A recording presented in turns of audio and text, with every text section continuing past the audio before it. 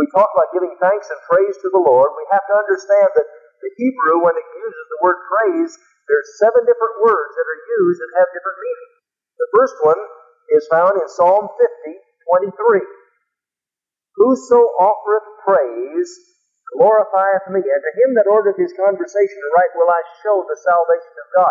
He that offereth praise. Now that word praise there is todah in the Hebrew. It means to extend the hands in thanksgiving. Todah. Whoso offereth praise, his hands extended. That's the first form of praise in the Hebrew language. The second one is found in Psalm 107, first of all in verse 8. Oh, that men would praise the Lord for His goodness and for His wonderful works to the children of men. Verse 15. Oh, that men would praise the Lord for His goodness and His wonderful works to the children of men. And 21 and 31, the same thing. That word is yada. It means to worship with extended hands. To throw out the hands enjoying God. Lord, I just praise you. Lord, I just bless you. Now, we're getting awful radical here, aren't we? Hang on now. I'm not talking about something that's out of anywhere but the Word of God. The first one is to raise your hands. The second one is to do it like this, to really, Lord, I praise you. Lord, I thank you. Lord, I bless you. That's what the word yadah means in the Hebrew. I didn't think that up. You know, some people say that. I just think that's a bunch of foolish radicalism. I just think it's just, you know, they've gone way overboard in their praise. You don't see that in the New. You don't need to go to the New Testament for it. David was the one who was causing praise in the temple before God. The Jews knew how to worship God. The third one is found in 1 Chronicles, the 16th chapter, verse 36. Blessed be the God of Israel forever and ever. And all the people said amen and praised the Lord. Now that word, this time in 1 Chronicles, is halal. Halal. And it means to be vigorously excited, to laud, to boast, to rave, to celebrate. Done with a loud voice. 1 Chronicles 16:36. Blessed be the God of Israel, the Lord God of Israel forever and ever. And all the people said amen, and they praised the Lord. How did they praise the Lord? Halal. To be vigorously excited, to laud, boast, rave, to celebrate. This type of praise is done with a loud voice. But that wasn't it. That was not halal. The next one is found in Psalm 21:13. Now, I'm sure as we're going along here, you've all experienced these types of praise yourself. Private devotions, public worship, praise. Psalm 21:13. Be thou exalted, Lord, in thine own strength, so will we sing and praise thy power.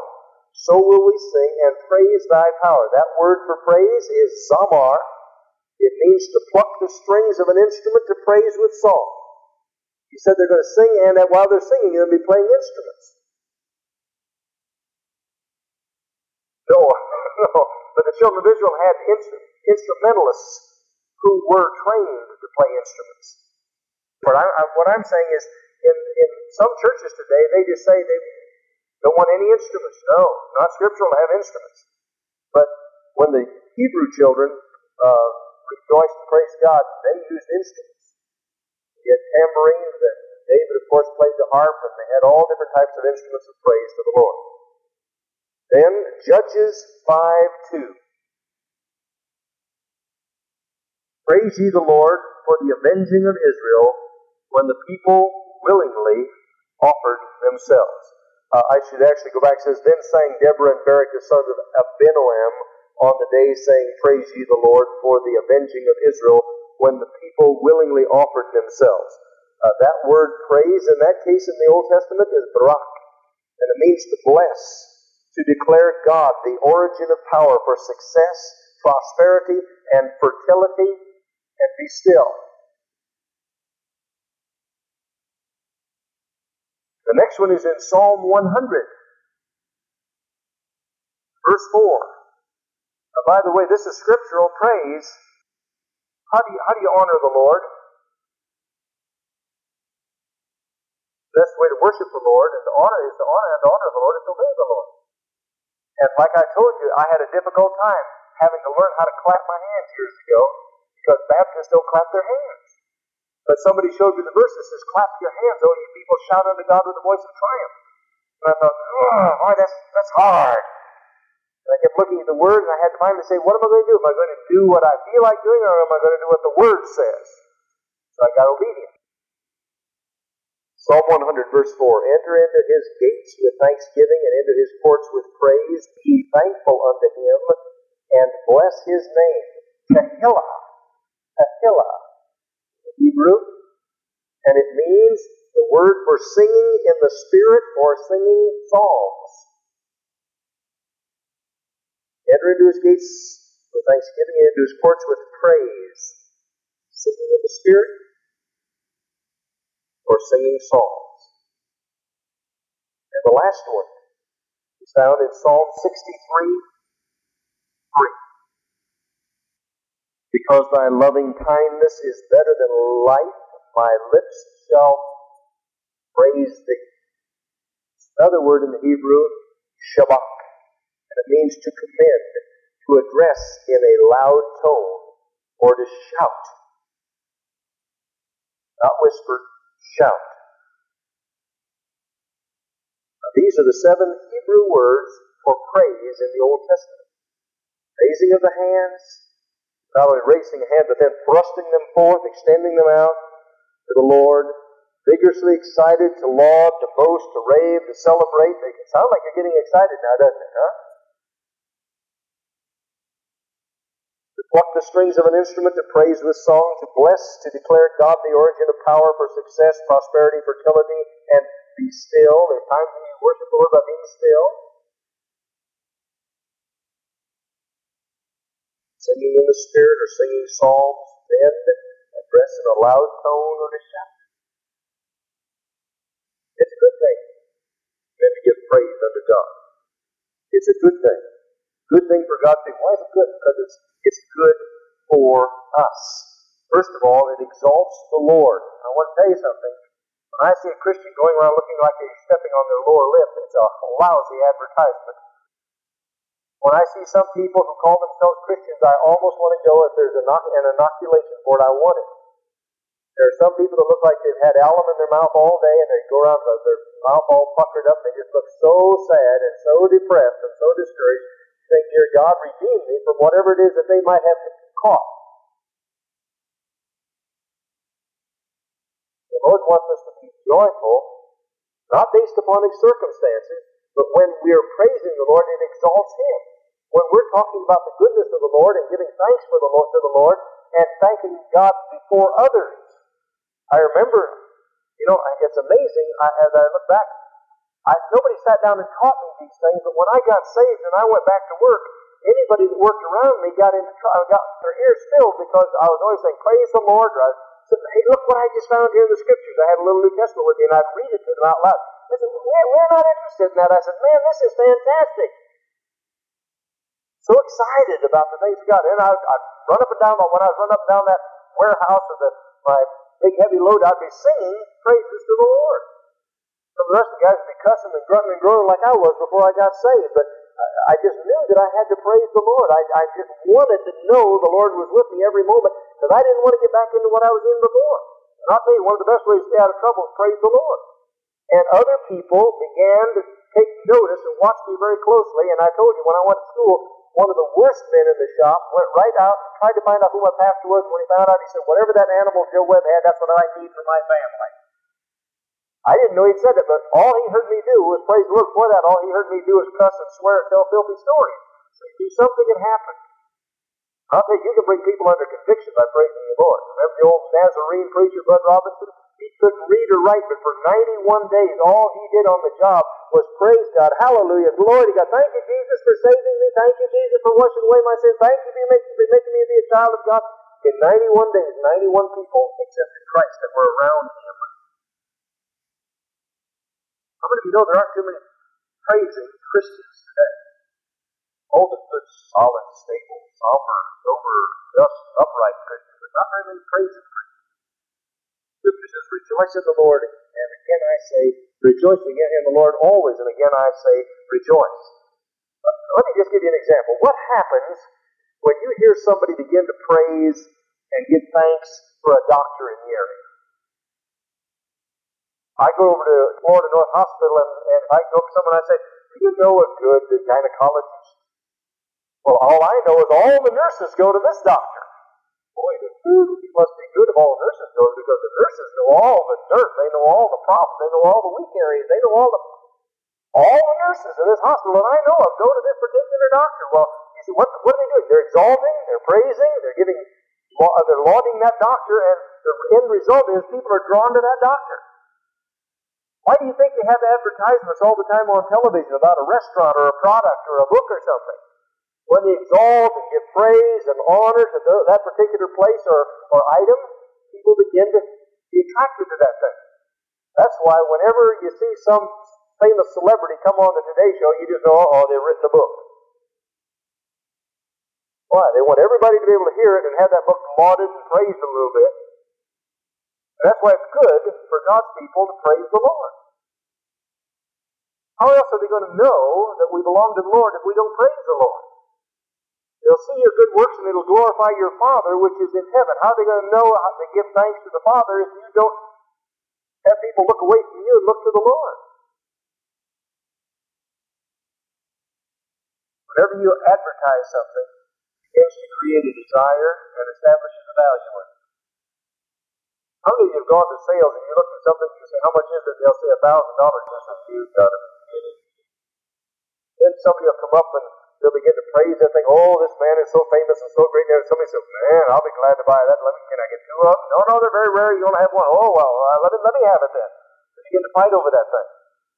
Remember the story of the violinist? The man in the sale tried to sell this old violin. He couldn't sell it. Finally, this old man shuffled up in the back and he sat down and tuned it up a little bit and began to play it. All of a sudden, the price began to go up and up and up in the auction for that old violin. The touch of the master's hand.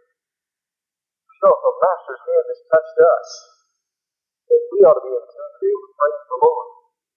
The interesting thing is, when we talk about praising the Lord, he says it's good for us, not good for God, but it's good for us because it benefits us when we praise the Lord. Scripture says in Psalm 30:31, we should praise the Lord because praise is comely, praise is right, praise is suitable for believers. I think that for a Christian to go through life without praising the Lord every day is a dishonor because they're denying the reality of what God's done in their life. When I'm talking about praise now, I'm not talking about, well, thank you, Lord, praise the Lord. Lord, bless this food to our bodies in Jesus' name. The little Excedrin headache praise. I'm not talking about that. I'm talking about where we really get excited and praise the Lord and rejoice in the Lord every day. Look at 2 Chronicles, the 20th chapter. It benefits us. I'm going to start with verse 1 and read all the way through. It came to pass after this also that the children of Moab and the children of Ammon, and with them other besides the Ammonites, came against Jehoshaphat to battle. And there came some that told Jehoshaphat, saying, there cometh a great multitude against thee from beyond the sea on this side Syria, and behold, they be the Hazazontamah, which is En-gedi. Jehoshaphat feared and set himself to seek the Lord and proclaimed a fast throughout all Judah. Judah gathered themselves together to ask of the Lord. Even out of all the cities of Judah they came to seek the Lord. And Jehoshaphat stood in the congregation of Judah and Jerusalem in the house of the Lord before the new court, and said, O Lord God of our fathers, art not thou God in heaven, and rulest not thou over all the kingdoms of the heathen? And in thine hand is there not power and might, so that none is able to withstand thee? What was he doing? He was reminding himself. He didn't have to tell God that. God knew that. He was reminding himself who God really is, and we need to do that. That's why Larry Leeson, when we begin to praise the Lord, we need to say, Lord, you are my sanctification. You are my righteousness. You are my healer. You are my peace. You are my source. You are my banner. You are my shepherd. All these things. Lord, that's what you are to me, and I just thank you for that. That's what Jehoshaphat was doing here. Verse 7, art thou not thou our God, who didst drive out the inhabitants of this land before thy people Israel, and gavest it to the seed of Abraham thy friend forever, and they dwelt therein, and have built thee a sanctuary therein for thy name, saying, if when evil cometh upon us, as the sword, judgment, or pestilence, or famine, we stand before this house and in thy presence, for thy name is in this house, and cry unto thee in our affliction, then thou wilt hear and help. See what he did? He began to claim the promise that God had made to Solomon, or that God had made to the nation of Israel, actually. And whatever they called, that he would answer. And now behold, the children of Ammon and Moab and Mount Seir, whom thou wouldest not let Israel invade, and when they came out of the land of Egypt, and they turned from them and destroyed them not, behold, I say, how they reward us, to come and cast us out of thy possession, which thou hast given us to inherit. O our God, wilt thou not judge them? For we have no might against this great company that cometh against us. Neither know we what to do, for our eyes are upon thee. What does the Word of God say for believers? Looking unto Jesus, the author and finisher of our faith. Jehoshaphat had learned the secret that God told us we're supposed to have, looking unto Jesus, the author and finisher of our faith. He says, our eyes, Lord, are upon thee, not upon the circumstances, not upon the armies that are coming against us, not upon the numerical differences that are here. Our eyes upon thee.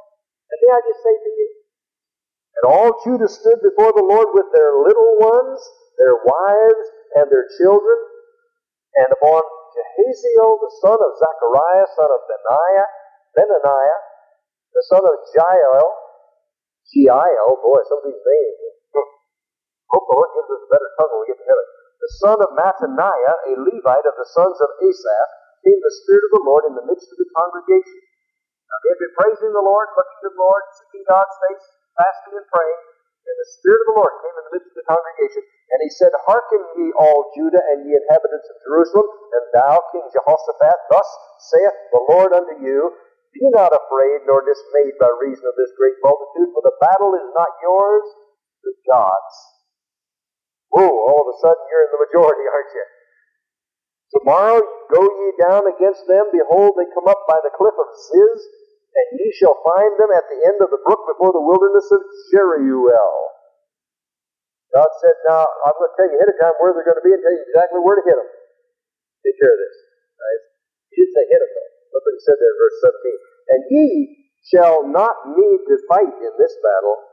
Set yourselves, stand ye still, and see the salvation of the Lord with you, O Judah and Jerusalem. Fear not, nor be dismayed. Tomorrow go not out against them, for the Lord will be with you. And Jehoshaphat bowed his head, and with his face to the ground, and all Judah and the inhabitants of Jerusalem fell before the Lord, worshiping the Lord. And the Levites of the children of the Kohathites and of the children of the Korites stood up to praise the Lord God of Israel with a loud voice on high. Oh, with a loud voice. That must be Shabbat, huh? With a loud voice? Is that what it says it?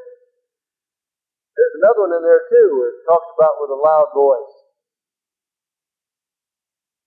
The laud to rave, to celebrate, with a loud voice on high. And they rose early in the morning and went forth into the wilderness of Tekoa. And as they went forth, Jehoshaphat stood and said, Hear me, O Judah, ye inhabitants of Jerusalem. Believe in the Lord your God, so shall ye be established. Believe his prophets, so shall ye prosper. And when he had consulted with the people, he appointed singers unto the Lord, and that should praise the beauty of holiness, as they went out before the army, and to say, Praise the Lord, for his mercy endureth forever. And when they began to sing and to praise, the Lord set ambushments against the children of Ammon, Moab, and Mount Seir, which were come against Judah, and they were smitten. Another translation said they began to fight amongst themselves.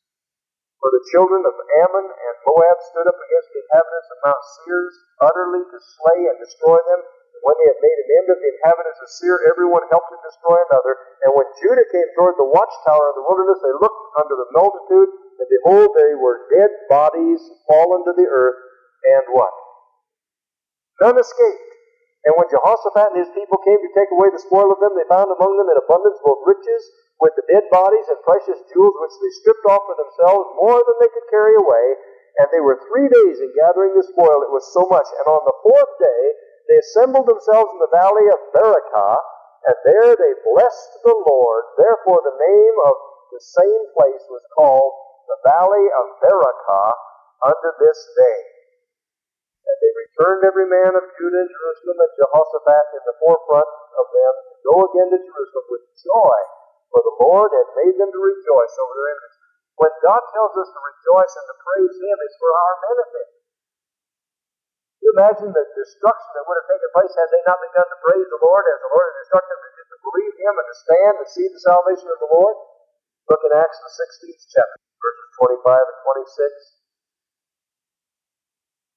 At midnight Paul and Silas prayed and sang praises unto God, and the prisoners heard them, and suddenly there was a great earthquake, so that the foundations of the prison were shaken, and immediately all the doors were opened, and every one's bands were loosed. How many know Paul and Silas could have very easily cried and wept and complained and had a pity party in the prison? They had to praise the Lord, and the prison was shaken down. When God tells us to do this, to praise Him, it's for our benefit. He wants to bless us. We're obedient to Him. He will bless us. And I want to tell you, it copies an eternal pattern when we praise the Lord. Isaiah in the 6th chapter, he went into the temple and he said, in the year King Uzziah died, I saw the Lord high and lifted up, and the stream filled the temple. And the angels cried, Holy, holy, holy is the Lord God of hosts. In the Old Testament, and before there was ever an earth created, the angels, the archangels, the cherubim, and the seraphim are praising God. And in Revelation, the 5th chapter, I want you to see that it's going to be the same pattern in eternity. Revelation chapter 5, beginning with verse 6. I beheld, and lo, in the midst of the throne and of the four beasts, and in the midst of the elders, stood a lamb as it had been slain, having 7 horns and 7 eyes, which are the 7 spirits of God sent forth into all the earth. And he came and took the book out of the right hand of him that sat upon the throne. And when he had taken the book, the 4 beasts and the 24 elders fell down before the Lamb, having every one of them harps and golden vials full of odors, which are the prayers of the saints. And they sung a new song, saying, Thou art worthy to take the book and to open the seals thereof, for thou wast slain and hast redeemed us to God out by thy blood, out of every kindred and tongue and people and nation, and hast made us unto our God kings and priests, that we shall reign on the earth. And I beheld, and I heard the voice of many angels round about the throne of the beasts and the elders, and the number of them was 10,000 times 10,000 and thousands of thousands, saying with a loud voice, Worthy is the Lamb that was slain to receive power and riches and wisdom and strength and honor and glory and blessing, and every creature which was in heaven and on earth and under the earth, such as are in the sea. And all that are in them heard I saying, Blessing and honor and glory and power be unto him that sitteth upon the throne and unto the Lamb forever and ever. I want to tell you something. If you aren't willing to praise the Lord, if you aren't anxious and desirous of praising the Lord, you're going to be miserable in heaven. When we get to heaven, we're going to be praising the Lord throughout eternity. If you don't like music, you're going to be just absolutely miserable in heaven, because there's going to be singing in heaven all the time. It's good for God's people to praise the Lord. It's a good thing for Lord's people to praise the Lord. And I want to encourage you, when you feel down and discouraged, just stop and say with David, Why art thou cast down, O my soul? Why art thou disquieted within me? Hope thou in God. Begin to put your hope in the Lord. Begin to say, Lord, I'm not going to look at the circumstances. I'm not going to look at all these the Moabites and the Ammonites and the Mount Seir and all of them that are around me. I'm not going to look at all the circumstances. I'm just going to, in the midst, I'm going to look up and I'm going to praise you. They can get all around me, they can surround me, but they can't block the overhead. I'm going to look to you, Lord, and I'm going to thank you ahead of time. You have the answer. You promised that you'd never leave us nor forsake us.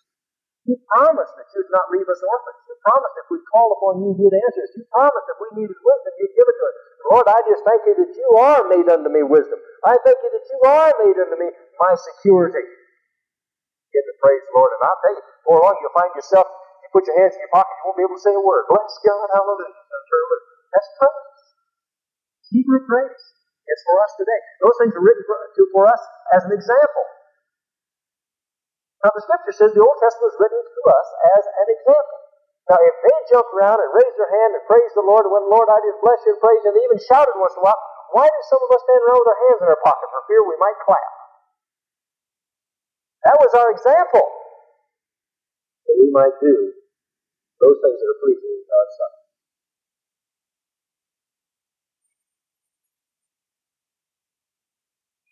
The Bible says it's good for God's people to be afflicted. How many of you know that the church is stronger today in nations where they're under tremendous pressure and under constant threat of death is even here in the United States.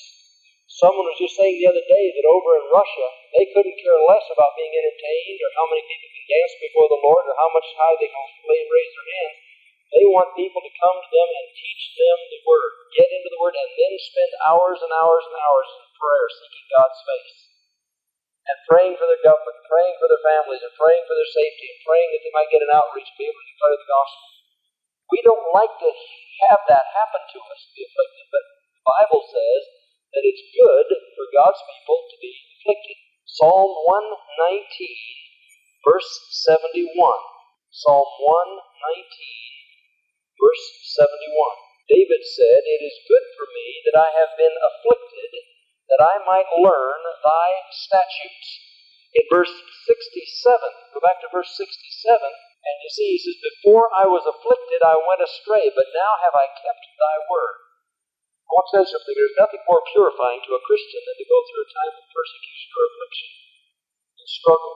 You begin to realize how totally helpless we are without the Lord's help. I was talking to someone the other day, and they were told that they didn't have long to live because of cancer. They said, I just wish it was something I could get a hold of. I said, yes. In fact, one of them says, this one man that I was talking to had his heart fibrillated. He's in his 70s and his heart fibrillated. And he said, "Oh, I'm going to be fine." I said, "Now let's really get honest. Look at me." I said, "You have no control over that whatsoever." "Oh, I'm going to take care of it." I said, "Well, I'll tell you what, I'll believe you. You reach down, grab your bootstraps, and lift yourself 2 feet off the floor for about 5 seconds, and I'll believe that you can take care of this." He looked at me and grinned. I said, "You know that every breath you breathe is a gift from God. And God's given you every opportunity to come to Him." But I said, "You are in the paralysis of analysis. You keep just thinking, well, I don't know about this, I don't know about that." And I have witnessed and prayed and talked to that man and sat down and eaten lunch with that man time and time again, talking to him about what it means to commit himself to Jesus Christ. He has all these philosophical questions. And when I answer them for him, he says, "Well, I've never thought about that answer before. I've never heard it like that before. Now that really clears that up." And then he gets over to it. I said, "You're just trying to hedge all around the fact that you need to repent of your sins and trust Christ as your Lord and Savior. You can tell you've got cancer." But we don't like these things. We don't like these things that draw us or drive us to the Lord all the harder. We would like for things to go smoothly. But God's Word tells us, in spite of that fact, that it's good for us to be afflicted. Psalm, that same chapter, verse 75. Verse 75, look at what it says.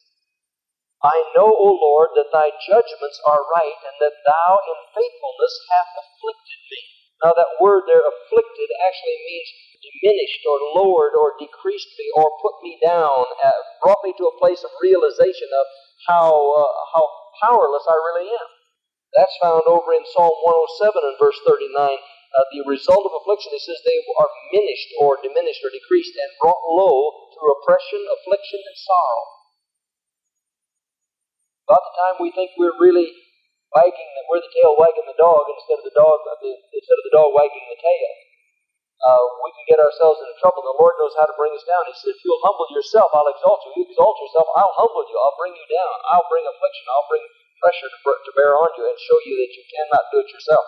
Now that word affliction has many different applications in the Scripture. It's used, the same word is used for bad, evil, adversity, calamity, grief, sorrow. That word affliction never has the connotation of sin. God's not talking about sin coming against us. He's talking about calamities. He's talking about adversities, grief, sorrow, evil things that come against us. It almost refers more to the fruit of sin. The principle of sowing and reaping, and confirming the law of sowing and reaping. Now, every time in the Scripture it's not a case of sowing and reaping, but in many cases it is. "Whatsoever man soweth, that shall he also reap. He that soweth the flesh shall of the flesh reap corruption." But it isn't always true. That's why when somebody gets sick, you don't always go up to them and say, "Where have you sinned?" Job never sinned. God used Job to teach us a tremendous lesson, and that lesson is you don't question God. As for God, His way is perfect. "Even though you slay me, Lord, I'll still trust you.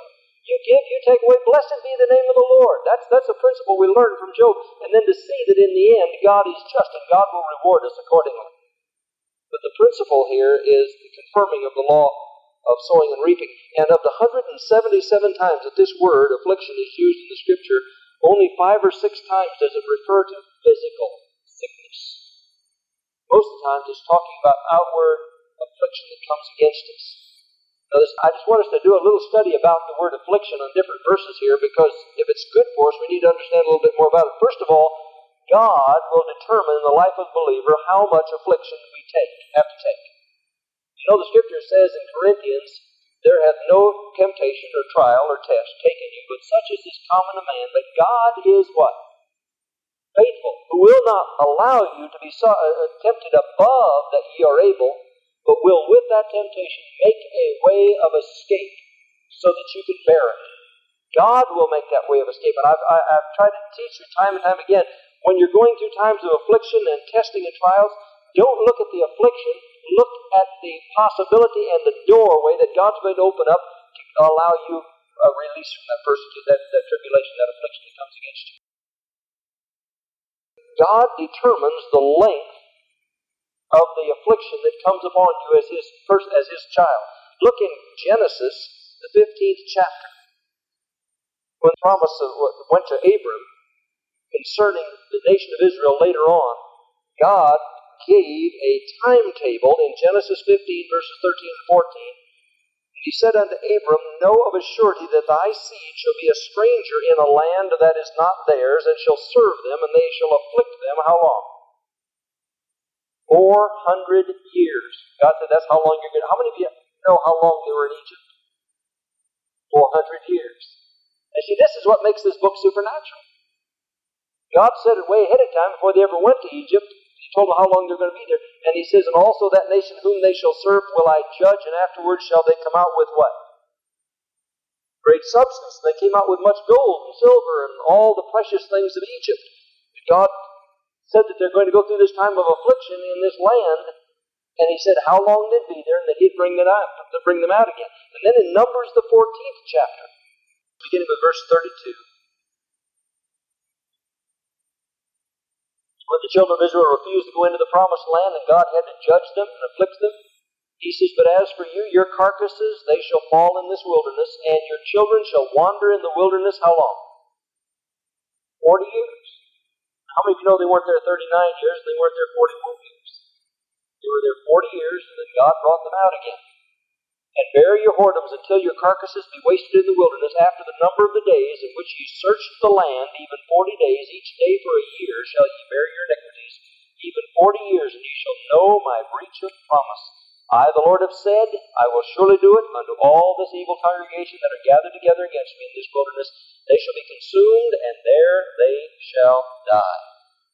40 years. 1 year for each day that they were in the land, searching out the land. Then in Jeremiah, the 29th chapter, as you read these things, you begin to realize how marvelous our God really is. Jeremiah 29, beginning with verse 10.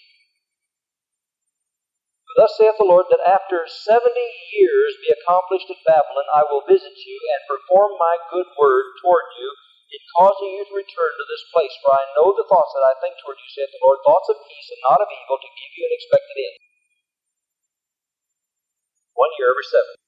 For 490 years they cultivated the land every year and every year and every year. So God says, no, let the land rest 1 year. And they didn't do it.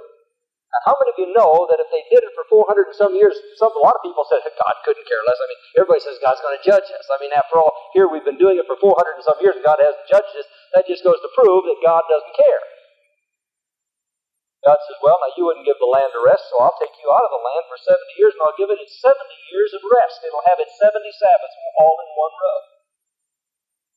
God says, I'm going to put you in the land, out of the land for 70 years, I'm going to let it rest. Nobody else is going to come in and plant it. Nobody else is going to cultivate it whatsoever. For 70 years you're going to be out of it, and then I'll bring you back. God did that very thing.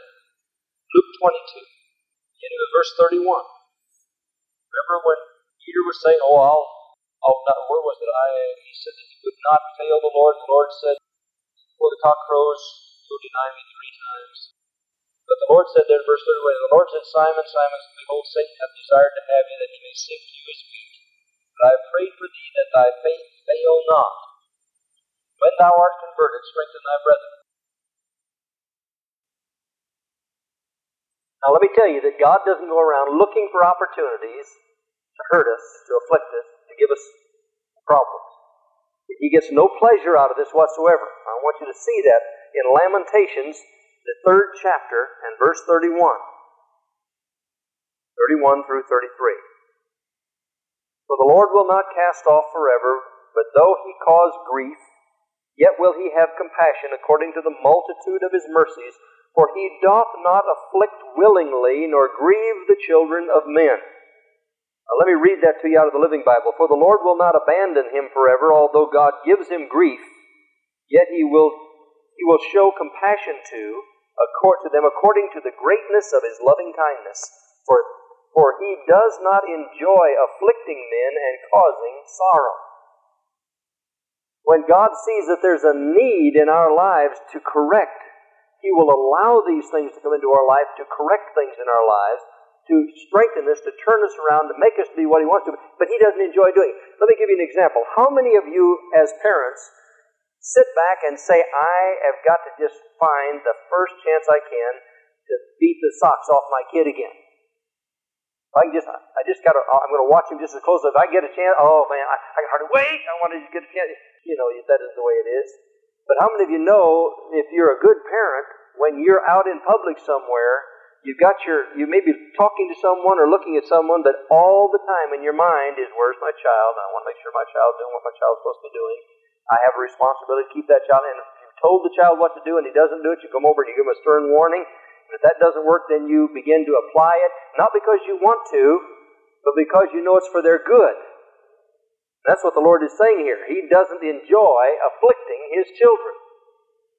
But if he needs to, I've said it before, I say it again, he sent a fish after Jonah and he sent a rooster after Peter, and he hasn't closed down either one of those hatcheries yet. He knows exactly what it takes to get us where our goat's tied. He knows exactly what it's going to take for you and me to push our button and to get our attention. Now, he may know that he can do something with you, allow something to happen in your life that will get your attention that wouldn't get my attention at all. But he knows exactly what has to do. Now, the next thing I want you to know, just for your encouragement, is that it's promised that the saints are going to have afflictions. Isn't that wonderful? John 16:33. These things have I spoken unto you, that in me ye might have peace. In the world ye shall have tribulation. But be of good cheer, I've overcome the world. Now let me tell you again what the Latin word tribulum means. It means a threshing sledge which separates grain from the straw. The Greek thlipsis means pressing together, pressure, like squeezing grapes for wine to come out, or squeezing olives for the oil to come out. It means putting pressure on something. And Jesus said, in the world you're going to have pressure. In the world you're going to be threshed. You're going to feel like you've been through a threshing machine. Isn't that wonderful? Anybody want to raise their hands and thank the Lord for that? How many of you know he said, you'll not give up anything in this life, but what you'll receive back 100-fold in this life with tribulations plus eternal life. Any way you want to look at it, God tells us that no matter how much we confess positively, how much we name it and claim it, that we're still going to have tribulations in this world. That's not something negative. Jesus says that there's a positive aspect to it. Acts, the 14th chapter. These are promises to us. How many of you have memorized these promises? Acts 14:21 and 22. When they had preached the gospel to that city and had taught many, they returned again to Lystra and to Iconium and to Antioch, confirming the souls of the disciples and exhorting them to continue in the faith, and that we must, through much tribulation, enter into the kingdom of God. How many of you would like to have an evangelist come and preach that to you? That's when he came back and he said, now I'm going to establish you and let you realize, in order for us to get into the kingdom of God, we got to be prepared for much tribulation. Much pressure, much threshing, much squeezing. 1 Thessalonians 3. That no man should be moved, well, let me go back to verse 2. And sent Timotheus, our brother and minister of God, and our fellow laborer in the gospel of Christ, to establish you and to comfort you concerning your faith. That no man should be moved by these afflictions, for yourselves know that we are appointed thereunto. The Living Bible says that troubles are a part of God's plan for us as Christians. Verse 4, for verily when we were with you, we told you before that we should suffer tribulation, even as it came to pass, and you know. Now some of our positive confession people would say, well, see, they confessed it, and that's why they got it. No, all the way through the Scripture it says that's to be expected. Jesus said, if the world hated me, they're going to hate you. Don't think it's strange for the fiery trials that are going to come against you, he said. Expect it, it's going to happen. 1 Peter 5. Verses 8 and 9. Be sober, be vigilant, because your adversary the devil, as a roaring lion, walketh about, seeking whom he may devour. Whom resist steadfast in the faith, knowing that the same afflictions are accomplished in your brethren that are in the world. But the God of all grace, who hath called us unto his eternal glory by Christ Jesus, after that we have suffered a while, make you perfect, establish, strengthen, and settle you. So God says it's promised to us as believers that we are going to have afflictions in this world. Now I say that because I am so many times now being confronted with Christians who say, I don't understand it. Since I've become a Christian, since I've really committed my life to Christ, things have just fallen apart. Things have just gotten worse all over. I mean, financially, every way, everything's just falling apart. I said, well, anytime you get to the front of the battlefield, you're going to find that there's problems. If the devil isn't afflicting you, don't worry any about it. You're not even on the battlefield. Well, yeah, but I thought things were going to go real nice after I became a Christian. I said, where did you read that? It isn't in the Scriptures. God didn't say He was going to give us prosperity and blessings and hope and all this. Prosperity and blessing and rewards financially and all these things materially. He said, I'll never leave you and I'll never forsake you. He says, I'll go with you through the valley of the shadow of death. He said, I won't leave you orphans. I'll be with you and I'll give you joy and peace. He didn't say happiness necessarily, but joy and peace. It's the joy of the Lord that becomes our strength. Now, and our joy is not based upon our circumstances, it's based upon our relationship. How many of us tonight, if we knew that when we got home, our houses, our furniture, everything we possess, all of our bank accounts would be taken away from us, and tomorrow we would be out on the street. I read this past week of a lady, she and her husband were in a business in a little town. The same thing happened to this couple that are starting to come to church here. The bank that they were in, another businessman borrowed a great big loan, took a great big loan out from this bank, and defaulted on the loan, and the bank went under. And the FDIC came in. Well, whenever the FDIC comes in and takes over a bank, if you've got a 30-year loan, well, they won't touch that. But if you've got a promissory note, or if you've got a demand note, they will demand that you pay it immediately. You may have been paying your payments every month for years, but they say, I want it now. Well, this couple couldn't get the money together, and so the bank foreclosed on the FDIC, foreclosed on them and their business, took everything away from them, couldn't get enough out of business, went over and took their house away from them. The woman's husband died, and she sold what little furniture she had left and had to move out into her car and was living in the car night after night, went out trying to find jobs, couldn't find any jobs because she didn't have an address. How many of you know if you don't have an address, people won't hire you today? And she didn't know what to do, and she was sitting and talking one time with a lady. She said, why don't you go to school? I'll bet you can go to the university and start taking some classes. Her business was growing, and they were starting to get out of debt and start to get things ready to really enjoy life. Here she was, a widow now, with nothing. She went back to school, and when she was in the university, finishing up her final year, who should get up and speak in the university but the guy that had made that loan in the bank? He was in prison. They were letting out on release time, and telling how hard it was for him to be away from his family, and he was looking forward so much to be able to get back to his family for the holidays if they were going to let him out or not. And she jumped up in this convocation. She said, well, I don't know, I was so angry. She said, why are you complaining? You've still got a family. Why are you complaining? You've had 3 meals a day and you've got a roof over your head with television and air conditioning. I've been living out of a car because of what you did to the bank. Full of anger. I wonder, what would we do? How would we respond if tomorrow everything were taken away from us? Should we say with Job, the Lord giveth, the Lord taketh away, blessed be the name of the Lord? We've got to be careful what we say, because, remember the 2 disciples came to Jesus with their mother, and she said, can they each sit on each side of you in your kingdom? And he said, well, are you able to pay the price that I'm willing to pay? Oh, yes, we can. He says, then you will. You will. Both of them were crucified just like Christ was crucified. have to be careful what we say. Let me tell you, the afflictions that can come on believers can be severe. I'm not trying to say these things to discourage you. I want us to be realists. I want us to realize that there's going to be a price to be paid in these last days. We have to be able to be willing to say, Lord, it's all yours, regardless what comes. It's all yours. What do I foresee in the days ahead? I foresee that many Christian ministries are going to be put completely under financially. Being afflicted, a real nice, cheery subject like that, isn't it, George? Yeah. And we said Psalm 119:71 says, it's a good thing for me that I have been afflicted, that I might learn thy statutes. In verse 67, David said, before I was afflicted I went astray, but now I have kept thy word. And in verse 75, he said, I know, O Lord, that thy judgments are right, and that thou in faithfulness hast afflicted me. Whenever tests and trials and afflictions and hardships come into the life of a Christian, they are for our good. See, the Lord will withhold no good thing from them that walk uprightly. It may not seem good at the moment, but if God allows it in our lives, we have to thank Him for it and know that His ways are not our ways, nor His thoughts our thoughts, but His ways are perfect. He never makes a mistake, and we thank Him for the hard times.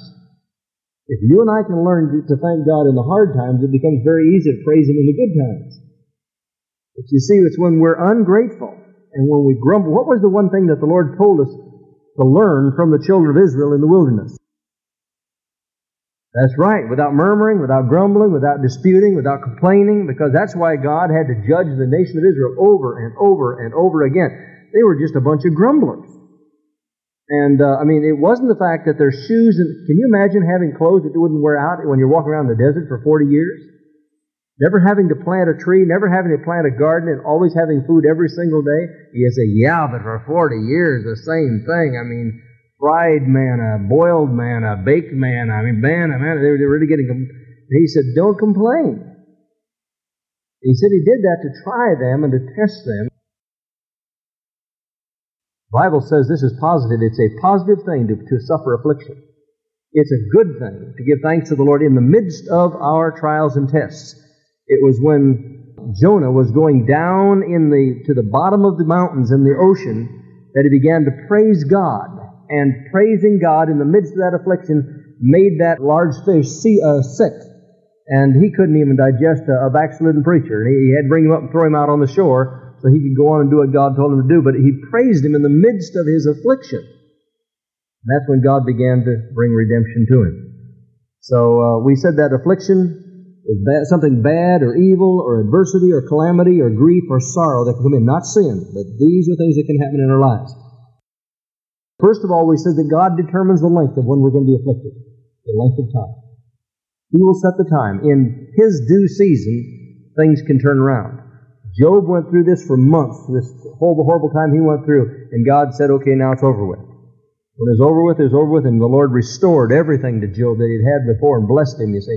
But Job, in the midst of it, never complained, except he said, I just wish that I could sit down with the Lord and with God and talk to Him about this. I don't understand this. And afterwards he realized he didn't have to understand. He just had to believe God. Yea, though He slay me, yet will I trust Him. And then the second thing we said last week was that it brings God no pleasure to bring affliction on a person. But first of all, it can be something that we have sown that we're reaping. But secondly, it can be a lesson that we have to learn, even like Job. Maybe we haven't done anything wrong, but God is trying to teach us something, bring us through so that when we're recovered, we can strengthen others. If you and I have not gone through an experience, it's very hard to empathize and understand with others that are going through it. Right now, I'm not even... It's just automatic to me anymore. When I hear of someone now who's going through a problem with someone that has diabetes or someone that has cancer, I immediately my heart just goes out to them. I realize that once you go through it, you know what they're going through, you know what they're feeling, and you call them and give them a verse and say, I just want you to know that God loves you today, and He's right there, He hasn't forsaken you, He knows your address, and be encouraged in the Lord. Don't look at the circumstances, look to the Lord. I couldn't have done that. I probably would have kind of shied away had I not gone through this myself. There's two pastors now that I know of that are going through right now physically what Jeff was going through. Two different pastors. I've gone through hard times in former ministries and difficult times in former ministries, and there's a pastor right now in the area here that's going through a difficult time, and to be able to sit down with him and say, I know what you're feeling, but God is still on the throne. God still is in control. He's going to get glory through this. Don't become discouraged. See, these afflictions, when we go, in the natural you say, no, I don't want to go through those afflictions, but afterwards you see that God can use them to bring honor and glory to His name and to encourage others who are going through the battle. Maybe you don't feel that that's worthwhile, but God says that's the only way we're going to be able to minister to others. The Scripture says that Jesus Christ was tempted and tested in all manner, such as we, yet without sin. So He is now a compassionate and an understanding high priest. He understood loneliness. He understood rejection. He understood all these things that we go through. And when He was willing to go through it, God highly exalted Him now. And I'm sure when we get there, He'll say it was worth it all in that day. I don't know that He'd want to go through it again, but I know that he thanks God the Father that He was able to go through it, proof of the joy that was set before Him, endured the cross and despised the shame, the Scripture says. But God doesn't do it because He gets pleasure out of seeing us suffer. He just knows that it's for our good. And then it's promised that saints are going to suffer. They're going to have afflictions. They're going to have torment. They're going to have trouble. They're going to have trials and testings throughout their life. Now, I want you to know that sometimes these things can be very severe. Again, I don't have to tell you about Job. That was horribly severe. But God even warned. Look at Deuteronomy, the 28th chapter. God even gave the children of Israel a choice. It's the chapter of blessings and cursings. If you obey me, I'll bless you. If you disobey me, I'll curse you. Now, I want you to notice something here, because I have heard the positive name it and claim it and, declare it and grab it or whatever it is, all these new theories, these doctrines that have been coming out. They will tell you that none of these things come from God. Well, let me tell you, indirectly, all these things come from the Lord. Because God had to give Satan permission to touch Job. First of all, He said, you can take everything he has, but don't you touch him. He said, you can touch his flesh, but don't you take his life. Now, God had to give Satan permission to do that. Now, that's not cruelty on the part of God. God is perfecting us, conforming us into the image of Jesus Christ, where we will let go of all these other crutches and all these other things that we're leaning on and having support us. He'll take away anything that we will depend upon that is not based in Him. Let me say that again. God wants to bring you and me to the place where we have nothing else to depend on but Him. When we begin to depend on something else, that becomes an idol to us. Look here in Deuteronomy, the 28th chapter. We won't read it all. But it says in verse 1, and it shall come to pass, if thou shalt hearken diligently unto the voice of the Lord thy God, to observe and to do all His commandments, which I command thee this day, that the Lord thy God will set thee on high above all the nations of the earth. And all these blessings shall come on thee and overtake thee. Here's that conjunction again. If thou shalt hearken unto the voice of the Lord thy God. Then He says, blessed shalt thou be in the city and in the field, and in the fruit of thy body and the fruit of the ground, fruit of thy cattle, the increase of thy kind, the flocks of the sheep. Blessed shall be thy basket and thy store, and when you come in, when you go out, and so on and so forth. Your enemies will flee before you 7 ways, and blessings will be upon your storehouses, and all you set your hands to do, and in the land that the Lord God giveth thee. The Lord shall establish thee, verse 9, and holy people unto Himself, as He hath sworn unto thee, if thou shalt keep the commandments of the Lord thy God and walk in His ways. All the people of the earth shall be afraid of you. The Lord will make you plenteous in goods, and He'll open unto you His good treasures. He'll make you the head and not the tail. You'll be making the decisions and not being dragged around to others. You'll be above only and not beneath. He goes on and on. Now verse 15. But it shall come to pass, if thou wilt not hearken unto the voice of the Lord thy God, to do all His commandments and His statutes, which I command thee this day, that all these curses shall come upon thee and shall overtake thee. Cursed, then He says, cursed to thee all these things as He goes down the line.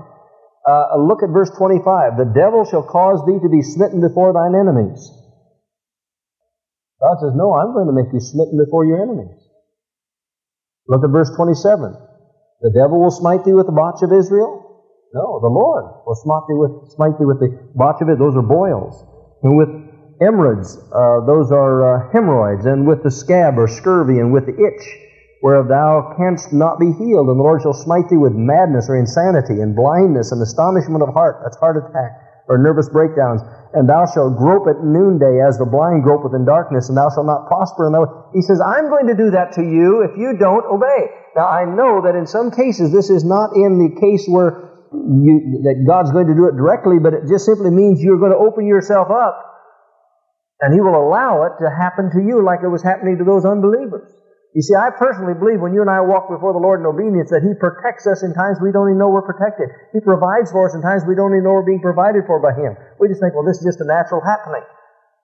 But He says, I can just remove that just as well as I can put it there. And it depends on how you and I respond. There's some people say, Brother Webb, that's salvation by works. I'm not talking about salvation now. I'm talking about daily walk and daily provisions. I mean, God did this to the children of Israel when they're disobedient to try to bring them back. And He said, if you're my child, every son of mine is chastened betimes. And if you're without chastening, then you're bastards and not sons. If you and I are not corrected by the Lord from time to time for our disobedience, that's evidence that we're not sons. It doesn't mean that we're losing or gaining our salvation. It means He's treating us like we are His children. How many of you know that I don't go around spanking Sean or Scotty or Melissa or somebody? I don't go around spanking them because they're not my children. But if they get disobedient, I imagine their daddies could. If I'm the Lord's child and He spanks me, He has every right to spank me and to correct me. And He says, but you're going to bring it on yourself. Don't say you don't deserve it. You bring it on yourself. And it can be serious. God says that it can be severe. In the book of Revelation, the 7th chapter, I'll tell you, I don't enjoy being spanked by the Lord. And that's why I always go to 1 Corinthians 11, and I go to 1 John 2. 1 Corinthians 11 says that to judge yourselves, that you be not judged. And I say, Lord, I confess that was sin. That was wrong. Will you please forgive me? Cover me with the blood. I don't want that in my life. You see, if I stand there and say, well, God's just going to have to put up with that man. Wow, look out, I can get the razor strap very quickly. God knows exactly where to spank. And it says in 1 John 2, verses 1 and 2, my little children, these things write unto you that you sin not. But if any man sin, we have an advocate with the Father, Jesus Christ the righteous. I want you to know the Bible says very clearly that as a father pitieth his children, so the Lord pities them that what? Fear Him. The fear of the Lord is beginning of wisdom. Lord, yes, I agree with you. I come into agreement. I confess my sin to you. I agree that that was sin. Will you please forgive me? Will you cleanse me with the blood? I mean, it's under the blood that quickly. God's not going to spank us when we do that. Unless we do it presumptuously. Say, well, I'm going to do it real quick and I'm going to confess. See, some people think they're going to be able to pull the wool over God's eyes. I got news for you. You're in trouble when you even think that way. I got some good news for you coming up in the next point here. This has been a real blessing to me to be studying concerning afflictions. Realize that every gift, everything that comes down from the Father of lights is good for us. I used to tell people that my father gave me a spanking every day unless I was sick. Somebody said, well, didn't He give you some you didn't deserve? And I said, yeah, He did, probably. But a lot of times He didn't give me some when I did deserve them, so they more than evened out. My father always spanked me because he wanted me to do right, and he wanted to correct me so that I'd be the kind of child that he could be proud of. Even though I didn't enjoy the spankings, afterwards I enjoyed the fruit of it.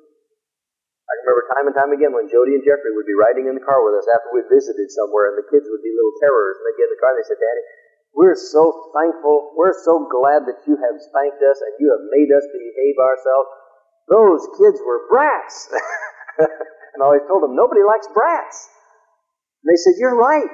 I'm just so glad that you taught us that we couldn't get away with those things. But they didn't enjoy it when I spanked them.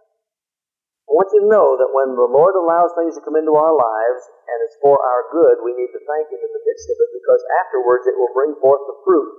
It should bring forth the fruit that He wants for us, once in our life. Now let me say very quickly again that the same sun that melts butter hardens, petrifies wood.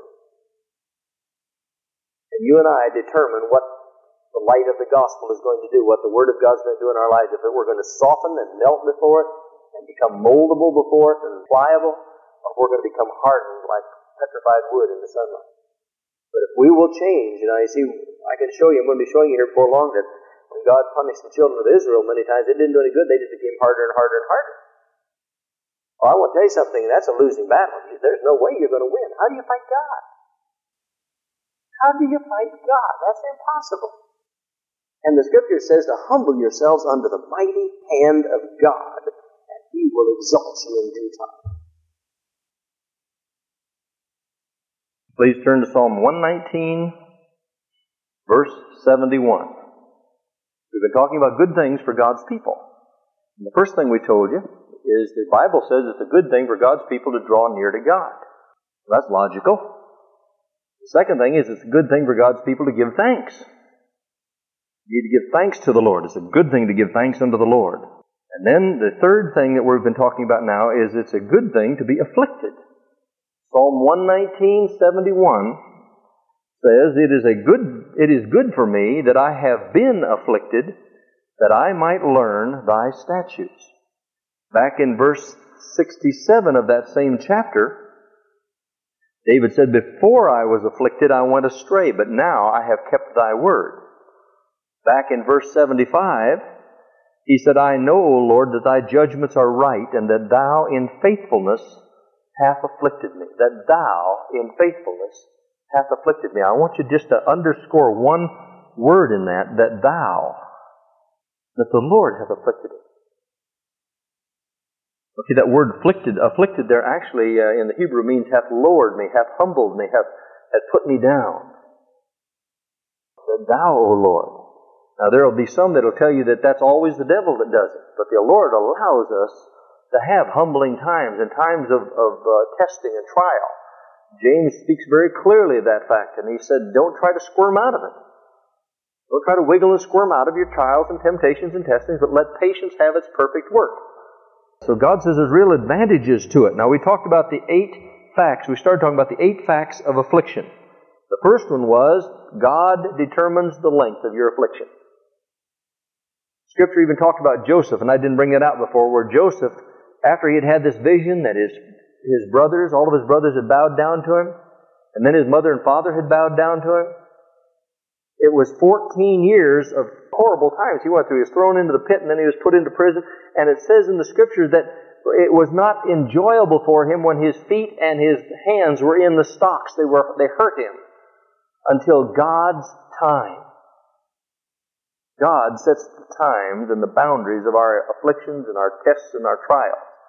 And it's during those times that we learn to trust in the Lord with all our heart. He said He put them in the wilderness for 40 years that He might prove whether they would be faithful and trust Him. The Lord took the children of Israel into captivity for 70 years because they had failed for 490 years to let the land rest for 1 year out of every 7. So the Lord said, I'll just take you out of the land for 70 years, and it'll have its 70 Sabbaths all at once. So God determines the length of your afflictions.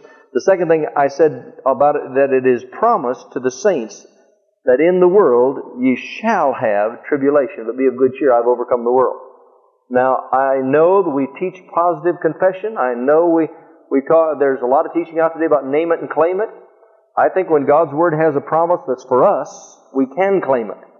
When we receive a rhema from the Lord, if the Lord speaks to us and says, I'm going to do thus and such for you, then stand on that. But we can't take somebody else's promises and stand on them too well.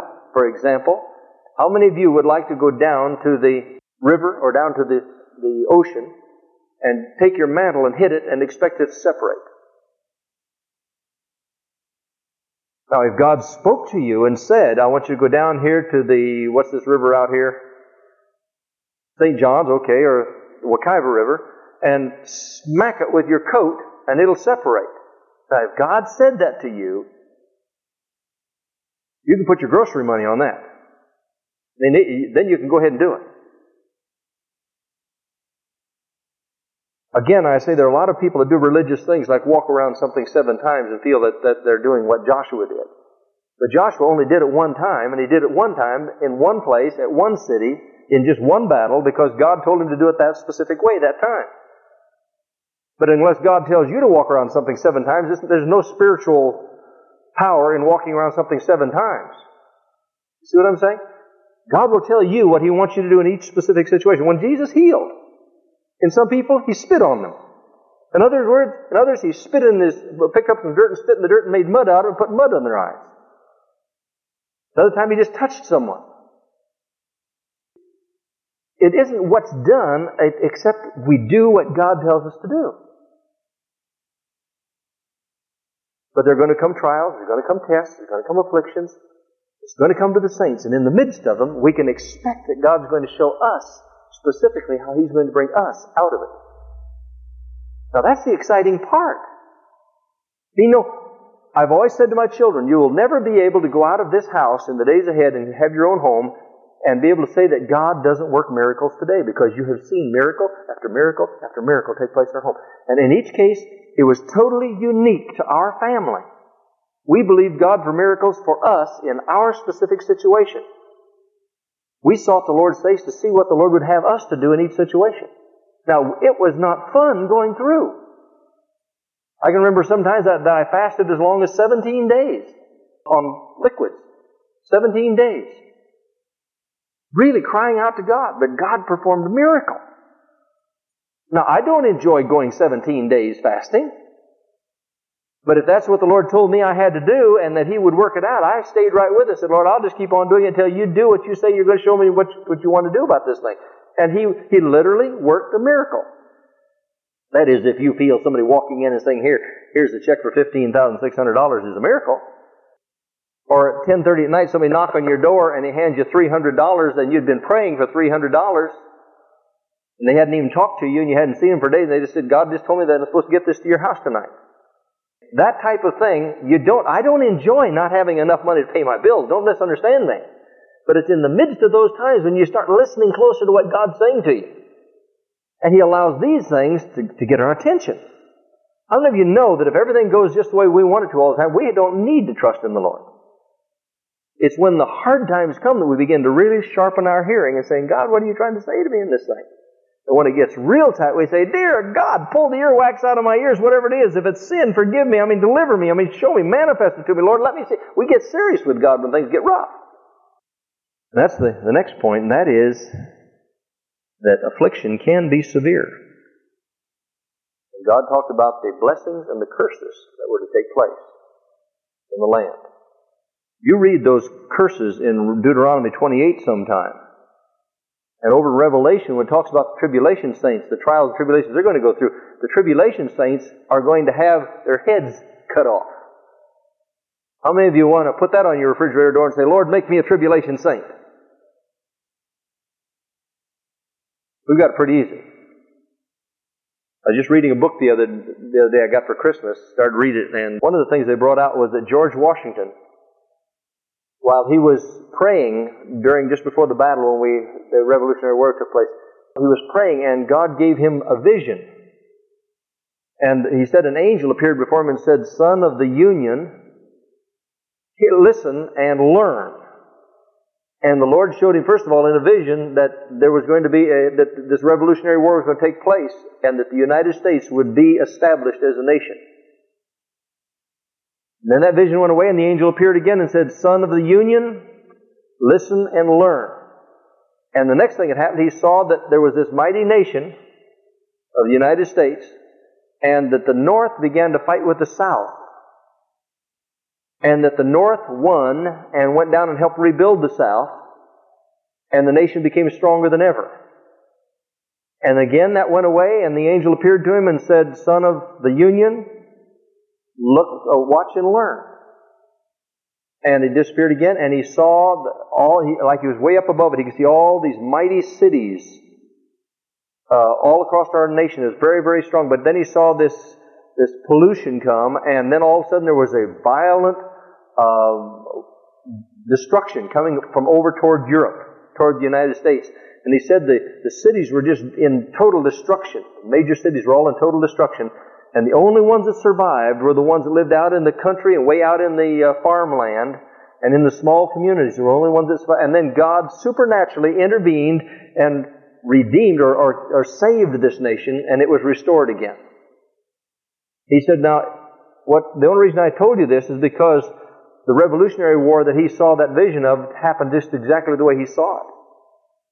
And when Abraham Lincoln became our president, the vision that he saw of the Revolutionary War took place exactly as he had seen it take place. He said, so the only other thing we can think is it may be a third world war that we're going to have here in the United States, that God's going to have to judge this nation. What did Billy Graham's wife say? Like no other nation's ever been judged on the face of the earth? Or he'll have to apologize to Sodom and Gomorrah because of the wickedness of this nation? Well, I want to tell you something. Any way you want to look at it, chances are we're going to see some horrible tribulations and tests and trials in the days ahead. And I'm trying to establish you in biblical principles to realize that that doesn't mean God has forsaken you and He's lost your address. He doesn't know your name anymore. But in the midst of our trials is when we can cry out and say, I trust in the Lord with all my heart, and I'm not going to lean to my own understanding. I'm not going to look at the circumstances. He has promised me peace in the midst of the storm. That's what I'm going to stand on. So it can be severe. Now, let's go on. The fifth thing is, it is bearable when we'll compare it to the glory that is to be revealed in the days ahead. Let me just go beyond that and say again that when we compare, we're always seemingly comparing ourselves with those who are better off than we. Ever notice that? Very few people go up and down the street and say, I wonder how many people have less than me. How blessed I am because I have shoes. I can see. I can hear. But rather, well, I don't have a nice big house like that, and they've got a newer car than I've got, and they've got a boat, and of course they get to go to school, and they've got better clothes than I do. That's the way we tend to compare. But when you search God's Word and there's persecution or tribulations or trials or tests come against the saints, they don't compare it with other people around about them. They always compare it to what is coming. Look at Acts the 20th chapter.